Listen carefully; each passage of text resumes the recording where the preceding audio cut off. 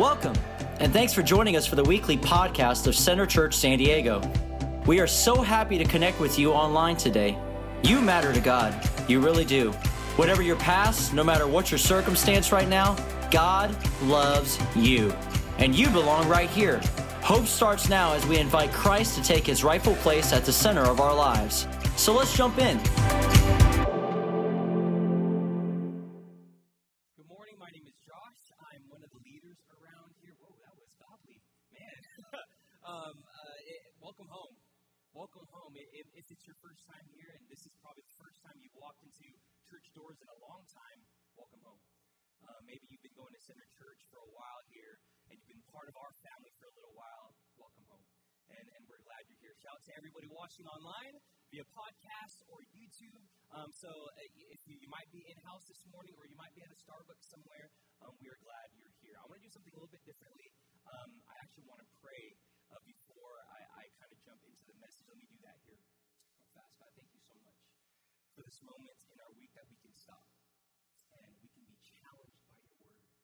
And I pray that we would all see it as instruction for our lives, that we can find freedom, God, and help us to accept what you have for us. The challenge, maybe the encouragement, Lord, today. And I know there's lots of people walking in the doors today that are going through something, and they need super on their natural. And I pray, Lord, that you would come and fill them, fill us, and help us to be closer to you as a result of diving into your word. In your name I ask these things. Amen. Throughout the month of February, we've been looking at this guardrail principle, just like what Chris had talked about, and we're asking ourselves in this series, what would it look like if I had some strategic guardrails set up in different aspects or areas of my life? And we talked about financial guardrails, moral and ethical guardrails, maybe relational or emotional, and as a result, we've been looking at this definition of personal guardrails, and just as a little recap, and this is what it is. It's a preventative measure that protects me from falling off of a personal cliff. A personal guardrail is a preventative measure that protects me from falling off of a personal cliff. And the idea here is that we construct personal safety measures in our lives where we decide, hey, this is as far as I'm going to go. This is where I draw the line in the sand. There are standards of conduct for you and for me, and these should be so personal. These should be so important to you that when you kind of bump up against them, warning alarms kind of go off in your mind and in your heart that says, hey, I think I'm going too far. I think I'm going to ride over the cliff's edge, so I better be careful with these guardrails I'm setting in my life. And the Bible actually calls that our conscience. And there's a theme scripture that's really practical. It's wisdom stuff.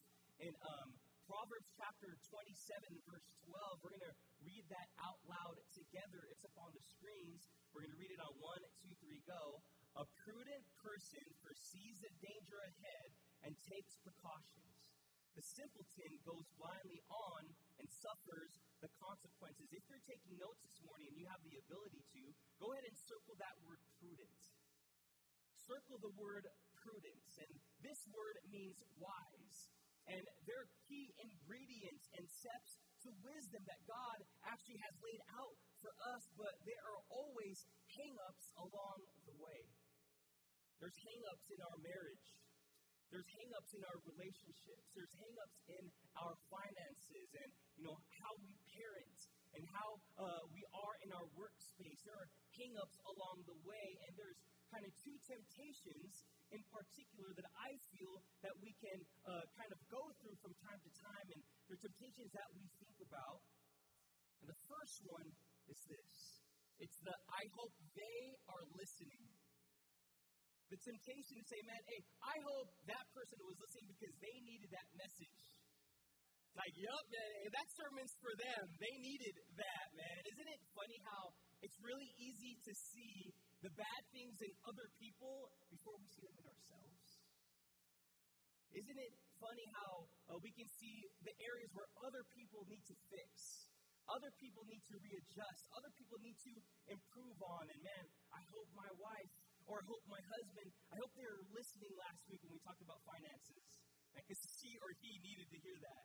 That was for them. And we even throw the infamous elbow nudge, right? It's like the church elbow nudge, man. Hey, I hope you're listening. You better wake up. That message was for you. I'm going to tell my friend that, they needed to hit the podcast from last week because they're really jacked up financially. Like, they needed to hear that one. Man, they really needed that.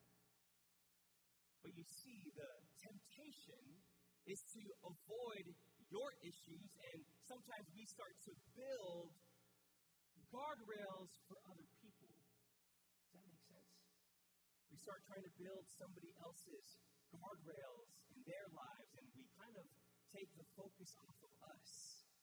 And I don't know if you already caught it, but we really value personal responsibility right here at Center Church. We really value opening up the hood in our lives and unpacking what's inside, and because we do that because that's where life change happens. And it's not the attitude of, hey, it's always just on them. Hey, if they just didn't treat me that way, then I wouldn't react, ... Don't skip the work that needs to happen in here. Don't skip the work that needs to happen in your heart. Be honest with yourself today and make decisions about you. Here's the second temptation that we like to say to ourselves. Guardrails are just not my thing. Guardrails are cramping my style. Man, hey, I don't live that way. That's a little too restrictive. And here's something that I heard, man, and Josh, I can't really argue the logic of guardrails. I'm just not going to do it. It's just not my thing. I don't believe in it just feels like I'm not really living in my life. It's too restrictive. I can't live that way. It doesn't really feel like I'm living. It's not my thing. And it's the temptation that actually says, hey, if I set up a guardrail in my life, that's going to get actually in between me and what I want. The temptation to say, man, that's not my thing. Hey, that's for you church people. That's for you who, go to church every single Sunday. You serve in the ministry. That's going to get in between me and what I want. And, I want to have integrity in my business, but, man, I need that sale even more. I want to live wise financially, but, man, I don't want to wait to buy that thing. And I want to marry a girl that loves God, but, boy, she's hot. She is smoking. I can't wait. I want to drink responsibly, but, man, hey, it's spring break. It's Cinco de Drinko, man. Hey, come on, it's Flag Day. Like, come on. I knew that would get you. Alcoholic something. I want to honor God in my sex life, but, man, when that person's around, I'm just out of control. I can't do it, man. Just guardrails are not my thing. Maybe it's yours. And these are the thoughts, the attitudes that keep us from setting up godly guardrails in our lives. And maybe if you had those thoughts, you've already made some of those decisions. I want to point you to two truths as we close out this series. Two truths that we can kind of see in God's Word today. Number one is this. Write this down. Compromise doesn't eliminate temptation. It only weakens resolve. Compromise doesn't eliminate temptation. Hey, if I just let myself go a little bit off the edge, or if I just get closer to that, man, that's not going to eliminate the temptation in your life. It's going to keep coming back and coming back. It only weakens the resolve, the solidarity in your life. Maybe you were steadfast and you were resolute. You were firm on your decision to stand strong, and you even built some guardrails in certain areas of your life, but you let yourself, man, just get a little taste of that old life. A little taste of that thing that you really crave for, and it's disconnecting you from God. But you're like, man, I got to have that. Let me just have a little bit. And you cheated on one area in your life where you once put up a strong guardrail. And everybody knows it. Man, once you cheat, cheating becomes a little easier. You do it once, it's easier the second time. Once you've swiped yourself into debt, man, it's easier just to swipe that card. Man, I know how that goes. It gets easier and easier. Man, I need those shoes. I need that thing. Once you've compromised your integrity once, it's easier the second time around, the third time around, the fourth time around. And when you compromise what you believe, it doesn't eliminate any future temptation. It only weakens your resolve maintain that integrity standard in your life moving forward. And where you were once solid, where you were once protected in that area of your life, now the foundation has some compromising cracks. And the enemy comes in. James chapter 1, verses 14 and 15 is what it says. It says, temptation comes from the lure of our own evil desires. These evil desires lead to evil actions, and evil actions lead to death. Another translation actually puts it this way: when sin becomes fully grown, it produces death. And temptation or sin is like a lure. It's tempting, and it's going to keep calling out to you, and it's going to keep, calling out your name. And the closer and closer you get, something starts to grow on the inside. And before you know it, you're falling off the cliff's edge. And when you let that sin start to marinate in your life, that bitterness, whatever that looks like, the thing that you're keeping from maybe your spouse and you're keeping from your friends and your family because you don't want them to know because it is shameful. It just keeps growing and growing inside. And it produces death, is what the Bible says.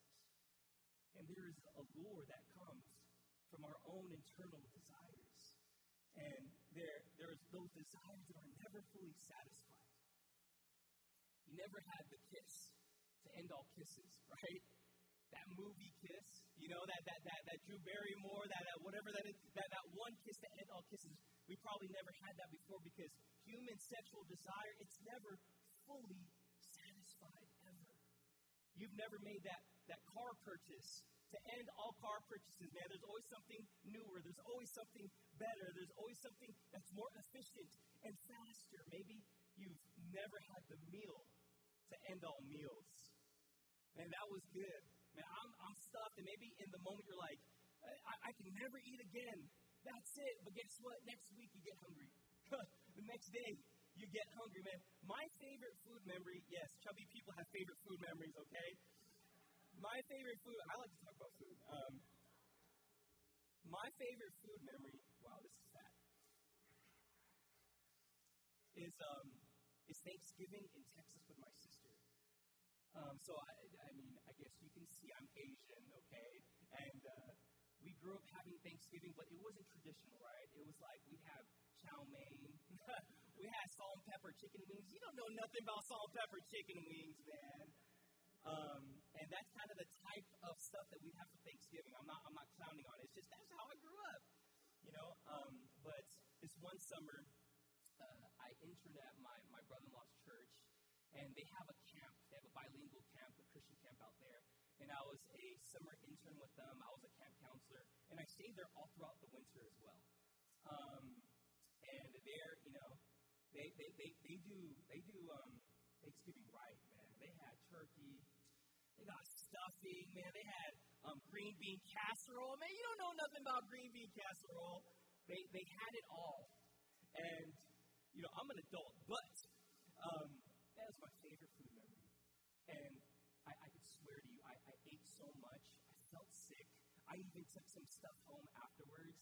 I was like, I don't want to eat anymore. I'm done. Guess what happened the next day? Yeah, leftovers, amen. Yeah, there's leftovers.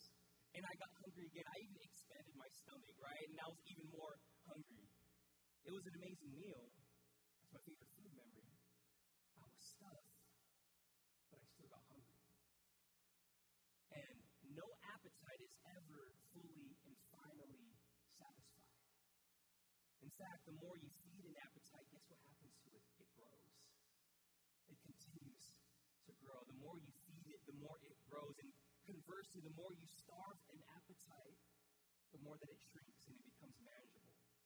Here's a second truth. I'm going to write this down.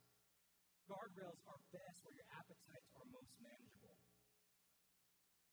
Guardrails are best where your appetites are most manageable, man. The further you stay back from certain lines, the more you stay back from certain struggles, the easier it is to say no to that temptation.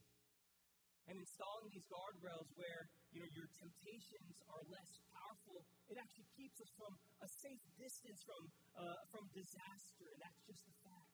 It's like Lay's potato chips, man. You can't just stop at one, right? So I got to build a guardrail around 7-Eleven. But anyways, guardrails are best where our appetites are most manageable. And a big part of that is allowing God to lead you. And something in our church that I believe are really developing real well is being led of the Spirit of God. I know maybe for those who don't have church background, that sounds kind of weird. Like, what do you mean it's led of the Spirit of God? Like, is this ghost that, the Holy Ghost. But anyways, God who lives inside of you, you have a relationship with Him. He might lead you to certain things in your life. Hey, man, I know that's just not good for me. That's just not good for my marriage. That's not good for my finances. That's not good for in certain areas of my life because it's going to disconnect me from God. And if we allow God to lead us, He will show us the things in our life that we need correction or we need to set up guardrails. Romans chapter 13, verse 14 says this, "But let the Lord Jesus Christ take control of you. And don't think of ways to indulge in your evil desires." And as we wrap up this series, man, I want to take a look at one of my favorite characters in the Bible.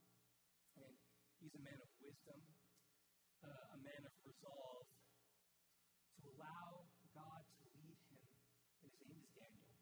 And this morning we are looking at the make or break decisions from the life of Daniel. And this is what Daniel chapter 1, verse 1 is what it says. It says, "During the third year of King Jehoiakim's reign in Judah, King Nebuchadnezzar," I'm not going to say that, I'm going to say King Neb. Okay, King Neb of Babylon came to Jerusalem and besieged it with his armies. And I want to give us a little foundation, a little context of what's going on in this passage. And this took place in 605 BC. This was confirmed not only through the scripture, but by secular history as well. And the Babylonian people, they were, the kind of the power of their time, the world power there. And this is located in modern day Iraq. And King Neb, he was this king who surrounds Jerusalem with his army, and he does something really interesting. I'm going to read verse number 3 and on is what it says. It says, "Then the king ordered Ashpenaz, who was in charge of the palace officials, to bring to the palace some of the young men of Judah's royal family and other noble families who had been brought to Babylon as captives. Verse 4, "Select only strong, healthy, and good-looking young men." The king was like, "Hey, we need the best of the best to join us. Let's go ahead and pick only the strong ones. Pick only the ones who are healthy, only ones who are good-looking, only the ones who are the cream of the crop." So clearly your boy would have been picked at this time, right? And the king enslaved royal families at the time because they were the best and the brightest of the land. And this is what I mean by that. In ancient world, they're the ones who were the healthiest. In the ancient world, they're the ones who had the most resources for the best food. And they were well taken care of. And then the king, he would put them in this 3-year training program where he would starve them of their culture and he would force feed them Babylonian culture. It was a real interesting thing. So the king, he would conquer nations. He would destroy their cities. He would take captive their people, but in the process, he would steal the best and the brightest, and he would brainwash their worldview and use their skills and their talents for himself. Man, King Neb was a savage. It's actually kind of interesting how he did that. And 4 of those taken in this Babylonian training program from Jerusalem were these kids, Daniel, Hananiah, Mishael, and Azariah. And if you've been around church for a bit and you kind of read the story of Daniel, you might know the last 2 by their Babylonian names. And it was Shadrach, Meshach, and Abednego. Maybe you guys remember that story, the fiery furnace. They were in there. And Daniel's name was changed to Belteshazzar. And they changed his name for a specific purpose. It meant the servant of the Babylonian god, Bel. And this was all a part of this process to strip them from their heritage. King Neb wanted to strip them of their beliefs. He wanted to create a new Babylonian people. And literally, King Neb was trying to erase their former identities. He's trying to erase the things that they've learned about God and kind of change that for them. And when you are enslaved by the enemy of your soul, he will try to do his very best to destroy your identity in Jesus Christ. And when you're enslaved by the God of this world, he's going to do his best to confuse you. And I see it all the time with our young people. And for some of you have been going here for a while, man. I've been the youth pastor here for the last 2 years, and they always come up to me, hey, Josh, I don't understand this, and I'm just kind of confused about that. And I'm not trying to say that a teenager should know who they are already by the age of 13, but I know for sure that in the society that we live, that a lot of our kids are getting confused by the world around them. And their identity in Christ is getting blurred. Your identity in Christ is getting destroyed by the enemy of our soul. And maybe you know who you are.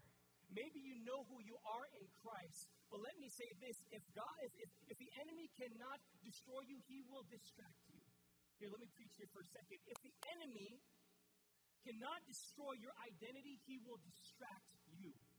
He wants you to sit on the bench. Yeah, that's cool. You can come to church. Yeah, I'm going to come every single Sunday. Guess what? A lot of other people do. But the devil, he wants to distract you and make you just sit in your seat and not get involved and not come to a place where, hey, I want to do something with my life. And God's given every single person here an ability and a passion, and he's given you gifts in your life, but you're not using it. The enemy's distracting you. Those who were taken from their families were usually teenagers, about 14 to 16 years old. So imagine these boys, Shadrach, Meshach, Abednego.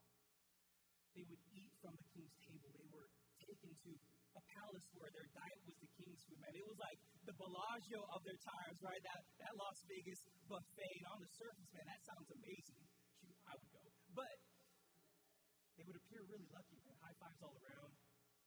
Every other slave was working in the salt mines.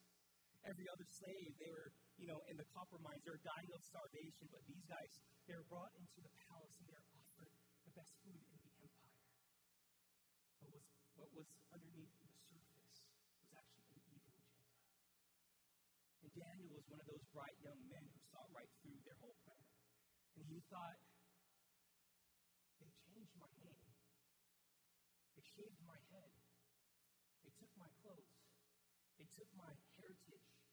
They're trying to impose their religion on me. They're trying to impose these changes in my habits. They made me a slave to their will, and they're trying to get me to abandon everything I believe, and they're trying to get me to abandon everything that I know about the God that I serve. And it was make or break decision time for this young man named Daniel. Daniel chapter 1, verse number 8 is what it says. It says, but Daniel made up his mind not to defile himself by eating the food and wine given to him by the king. Let me ask you a question. Have you made up your mind? Maybe you need to circle that today. I'm talking to a young person here today. I'm talking to a young adult. I'm talking to somebody who's been in marriage for over 20 years. Have you decided, have you made up your mind that you're not going to defile yourself with the things of this world, but you're going to live for God? Make up your mind. And sorry, man, if it's your first time here and you know nothing about Jesus, you're like, bro, what are you doing? This week, God's been talking to me about boldness. I struggle with self-defeat. Josh, you're not good enough. Josh, you can't speak like me. You stutter when you talk. You sweat when you talk. Lord, help me. And God was telling me, I went to a conference last night, and it's been this theme that's been going on. Josh, just be who I created you to be. Just be bold. You're not serving anybody else. This is for me. And I want to challenge you. I don't know how long you've been coming to Center Church. Have you decided to make up your mind? I'm going to serve God. I'm not just going to sit on the sidelines anymore. I'm going to get into the game. I'm going to live for Jesus. And in spite of his slavery, Daniel, he plants a bold, strategic guardrail in his life right out the gate. Go ahead and take this note down. Daniel was committed to honoring God first. Daniel was committed to honoring God first. Daniel says, this is as far as I'm going to go. Enough is enough. I'm not going to serve the Babylonian king. I'm committed to honoring God first in my life. There's some discussion, historically and biblically, why Daniel wouldn't eat the food or drink the wine, perhaps. And the food, maybe it was because it had been offered to Babylonian gods and idols. And to eat this food, he would have acknowledged, these Babylonian gods and worship of those false gods. So Daniel's like, you know what? I can't do that. I'm serving the living God. Another speculation is that Daniel was Jewish, and he didn't know if this food was kosher. So he'd be violating the teachings of Moses. So Daniel's like, I can't do that. I know what God's word says to me. I don't know, maybe he was on a paleo diet. Maybe he was on keto. I have no clue. There are several reasons that we don't know for sure. But we do know this. He made a decision. Daniel had resolved. He stood firm on what he believed. He had made up his mind. This was as far as I'm going to go. This is my guardrail. I'm going to draw the line in the sand. I'm not going to go past that. He was committed to honoring God first in his life. A couple thoughts about that as we honor God first in our lives. This is what that means. Keep your standards high, but your grace deep. Come on, somebody. Let me get into it here real quick. Keep your standards high, but your grace deep. We live in a day and age. We're living a more life. It's not very popular. And you know what? To the credit of everybody here, it's not an easy thing to do. I get it. It's not easy. Living a life that is bold and stands for the things of God, it's not the norm. And the bar is set pretty low because of tolerance or maybe pushback from society around us. I totally understand that. And Psalms 119 says this, wicked people have set a trap for me, but I have never wandered away from your guiding principles. Your written instructions are mine forever. They are the joy of my heart. Verse 112, I have decided to obey your laws. They offer a reward that never ends. I want you to understand this morning something, okay? I know that we're going real straight in this morning, but I want you to understand something about the DNA of our church, okay? This is not a message to give anybody the license to be holier than thou. That is not it.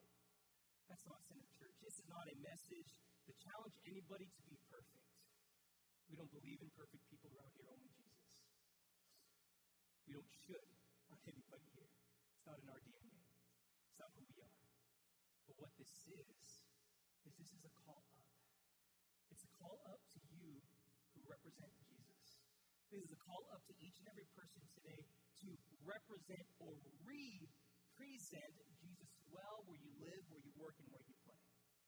And yes, that involves how we live our lives on a daily basis. We are representing Jesus to the world around us. It's a call to keep your guardrail high, your standard high, but your grace deep. You know what's really interesting about what the Bible says about Jesus? It says that he was full of grace and truth. Those things go together. You cannot separate them. They go together. Jesus is full of grace and truth. And sometimes, man, the truth is super hard to swallow. It's hard. It's like, oh, that one hurt. And that's why we wrap it up in grace. You know, someone once said this, truth without grace is mean. Grace without truth is meaningless. Truth without grace is just mean. Grace without truth is meaningless. And yes, we live in truth, but we keep extra grace change in our pockets to give out because guess what?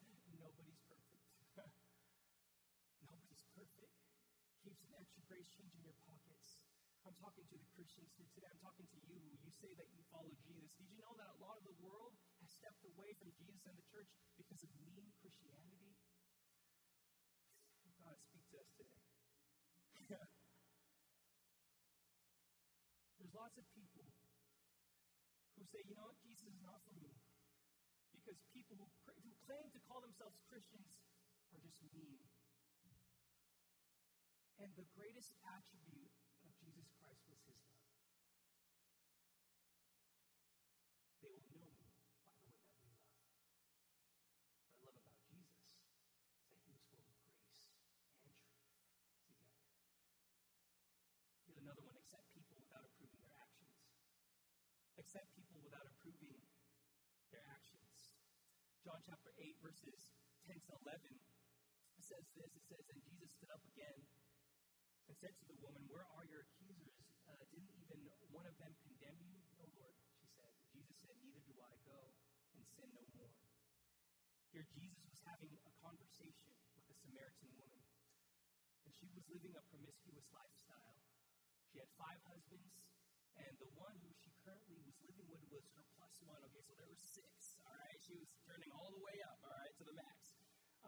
And the whole town, she knew her business. And because so, the Samaritan woman, she would go down in the middle of the day, probably the hottest part of the day, to go draw from the well to get some water, to get some basic necessities. And she did this because she knew that nobody would be there. She knew that nobody else was drawing at that time. It was an embarrassment thing. It was like a shame thing, even. And Jesus, this Jewish man, he meets her at the well. And if you know ancient culture, Jews and Samaritans, they had no dealings with each other. They wouldn't talk. They wouldn't interact because it was looked down upon by society. But Jesus, he stops for a drink. He stops for a cold one. And he converses with her. Even though society would say, you don't do that. Hey, you don't hang out with them. They don't believe like you. Hey, they don't vote like you do. You don't hang out with them. You guys don't have the same view. You guys didn't vote the same way. You guys, are not the same skin color. You don't do that. And we see how Jesus, this Jewish man, he goes up to the Samaritan woman and he has a conversation with her and he stops for a drink and he sees her and accepts her right where she is. Even though society said, nope, Jesus did. And in her mess and in her struggle, he says something really interesting. And Jesus says this, go and sin no more. Go and sin no more. And maybe you've heard us say this about 100 times on this platform. Jesus loves you right where you are. But he loves you way too much to leave you there. So he calls you up. He calls you up and out of addiction. He calls you up and out of sin. He calls you up and out of the lifestyle that might be disconnected from him. We can accept people where they are. We can love them. But just like Jesus, we don't have to improve their actions. Here's another one. Communicate wisdom and kindness. Don't worry, I'm almost done. No, people are looking at their phones. That's okay. Communicate wisdom and kindness. In honoring God, there's a certain way we do it. Daniel chapter 2, verse 14 says this, when Arioch, the commander of the king's guard, came to kill them, Daniel handled the situation with wisdom and discretion. With wisdom and discretion. That's something my wife likes to say to me when we have disagreements. Or when we, I've only been married for 2 years, guys, so I'm learning, all right? I like to call it intense fellowship sometimes. She says, it's not what you said, it's... And all the ladies in the house said. Oh, that was my wife, by the way, who said it the loudest. It's not what you said. Josh, it's how you said it. And there's a way that we could be communicating even the Word of God to people who are far from Him. That breaks down, and it breaks down more than it lifts up. It pierces the soul. And it's not life-giving, and it hurts more than it heals, and leaves people feeling broken. And the attitude and the tonality in which you handle yourself in certain situations, it speaks volumes to those who are around you. It might be your spouse. I'm preaching to myself this morning. It might be your kids. That might be your friends. That might be your coworkers. Our tonality, guys, is so important. So important for us. But we should think before we react. This is not in your notes, but I want you to write this down. Maybe if you have your phone out or if you have those physical notes in front of you, there's 3 words that I want you to jot down. I think if you don't get anything else out of this talk today, I hope you get this because it will change your week. Before you react, before you kind of jump to conclusions, right? We talked about emotional guardrails. What is the emotion that kind of lifts itself to the surface when things don't go my way? Here's 3 words I want you to jot down for your week. Pause, breathe, think. Pause, breathe, think. When you come home and the dishes aren't done, and your teenager, they keep doing that thing over and over and over for the 16th and 17th time. Pause. Breathe. Think. When you have this disagreement or an argument with your spouse, pause. Breathe. Think. When you got to make that big purchase or that big thing at work, that board meeting, pause. Breathe. Think. Those 3 little words will give you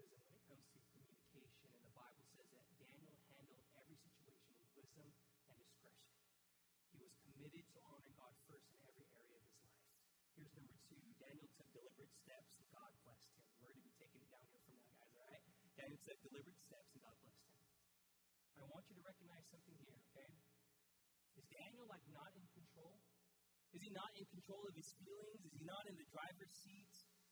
Is he not in control about what he's going to do? Because he's a slave, right? Daniel has no control. And, lots of people, they like to tell you, man, they express, man, I just don't have any control. I have no constraints in this area of my life. There's this outside force that dictates what I do.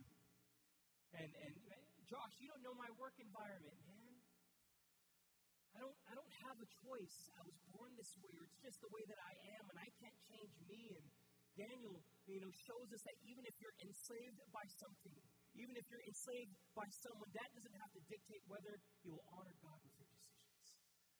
And you might feel like your sexual or sensual drive is not within your control, or maybe your addiction. And I know there's all these extra things that we can do, and we can go to a psychologist, psychiatrist, and get counseling and all this stuff. And you think that is what drives you, that's who you are. That's not the truth. We do have a choice. If we will honor God with our life or not, that choice is ours, and it's on us.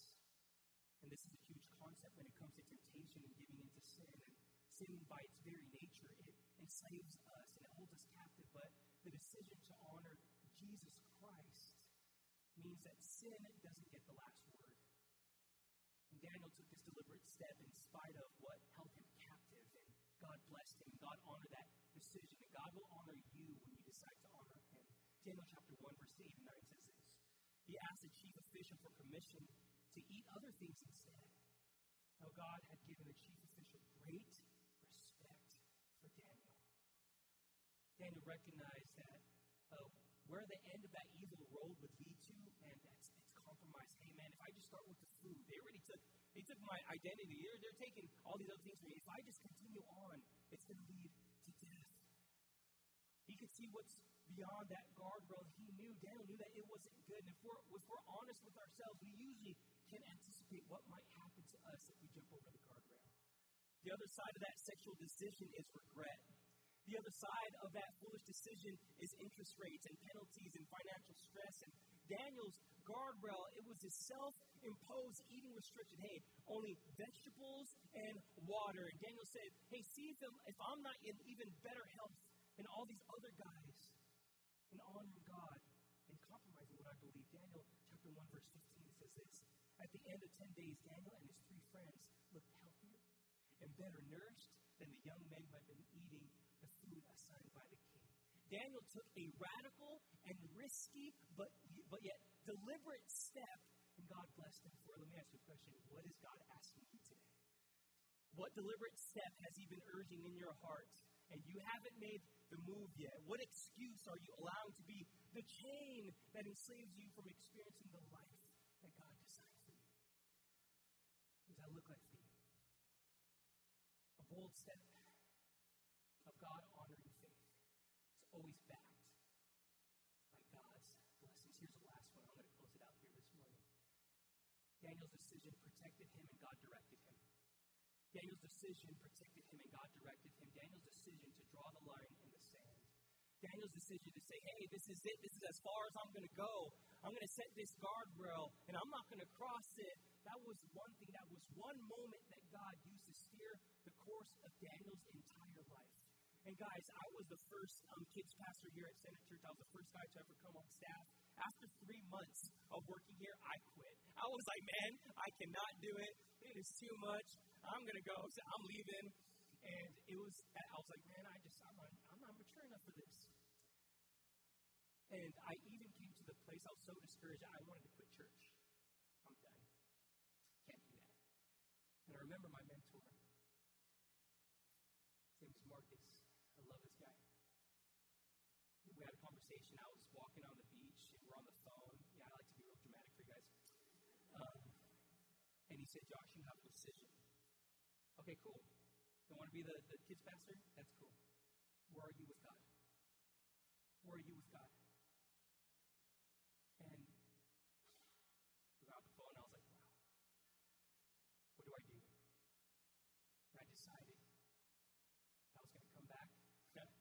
wasn't standing on a stage to preach. I was setting up and tearing down chairs. God worked something in my heart. And there was a decision that I made that day that totally changed the course of my life. And I can stand up here in front of you and say, God has been good. And because I decided to honor God, I decided to say, God, I'm all in with you. Man, when I repented from those things, God protected me. And he directed my steps. Daniel 1:17, this is the last verse, and we're going to close up this morning, says this. God gave these 4 young men an unusual aptitude for learning the literature and science of the time. And God gave Daniel special ability in understanding the meanings of visions and dreams. When the 3-year training period ordered by the king was completed, the chief official brought all the young men to King Neb. The king talked with each of them, and none of them impressed him as much as Daniel, Hananiah, Mishael, and Azariah. So they were appointed to his regular staff of advisors. In all matters requiring wisdom and balanced judgment, the king found the advice of these young men to be 10 times better than that of all the magicians and enchanters in his entire kingdom. Guys, it was like Disneyland.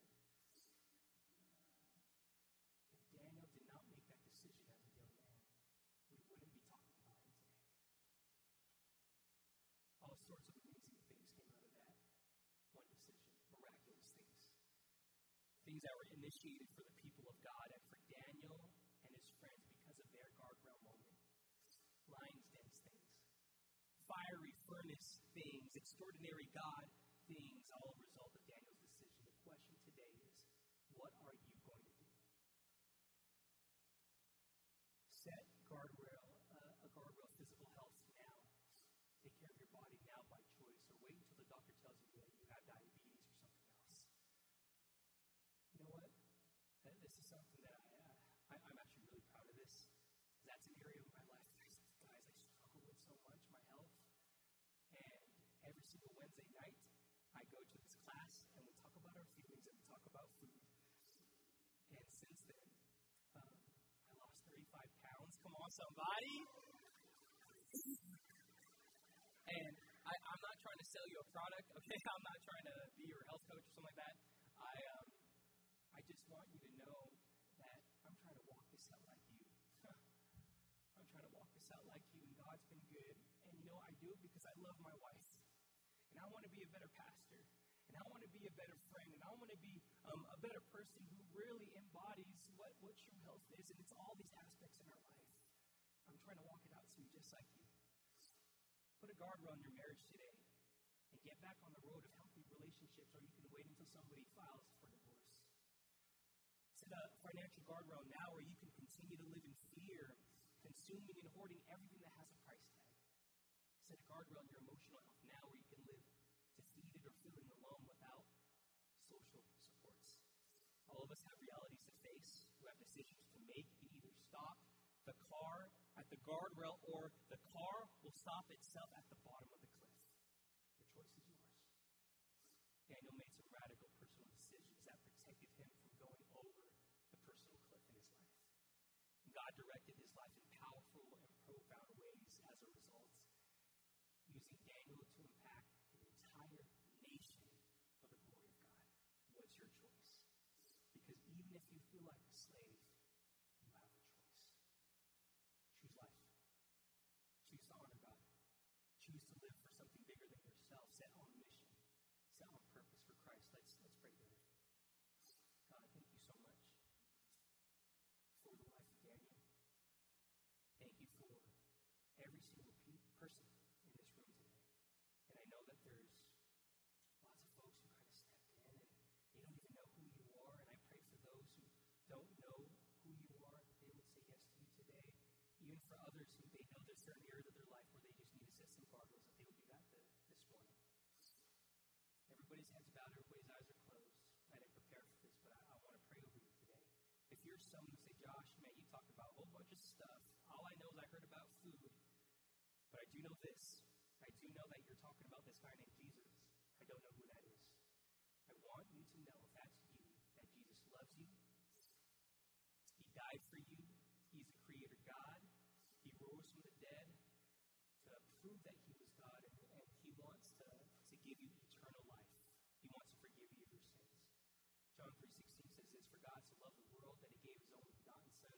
whosoever believes on him won't perish, but have everlasting life.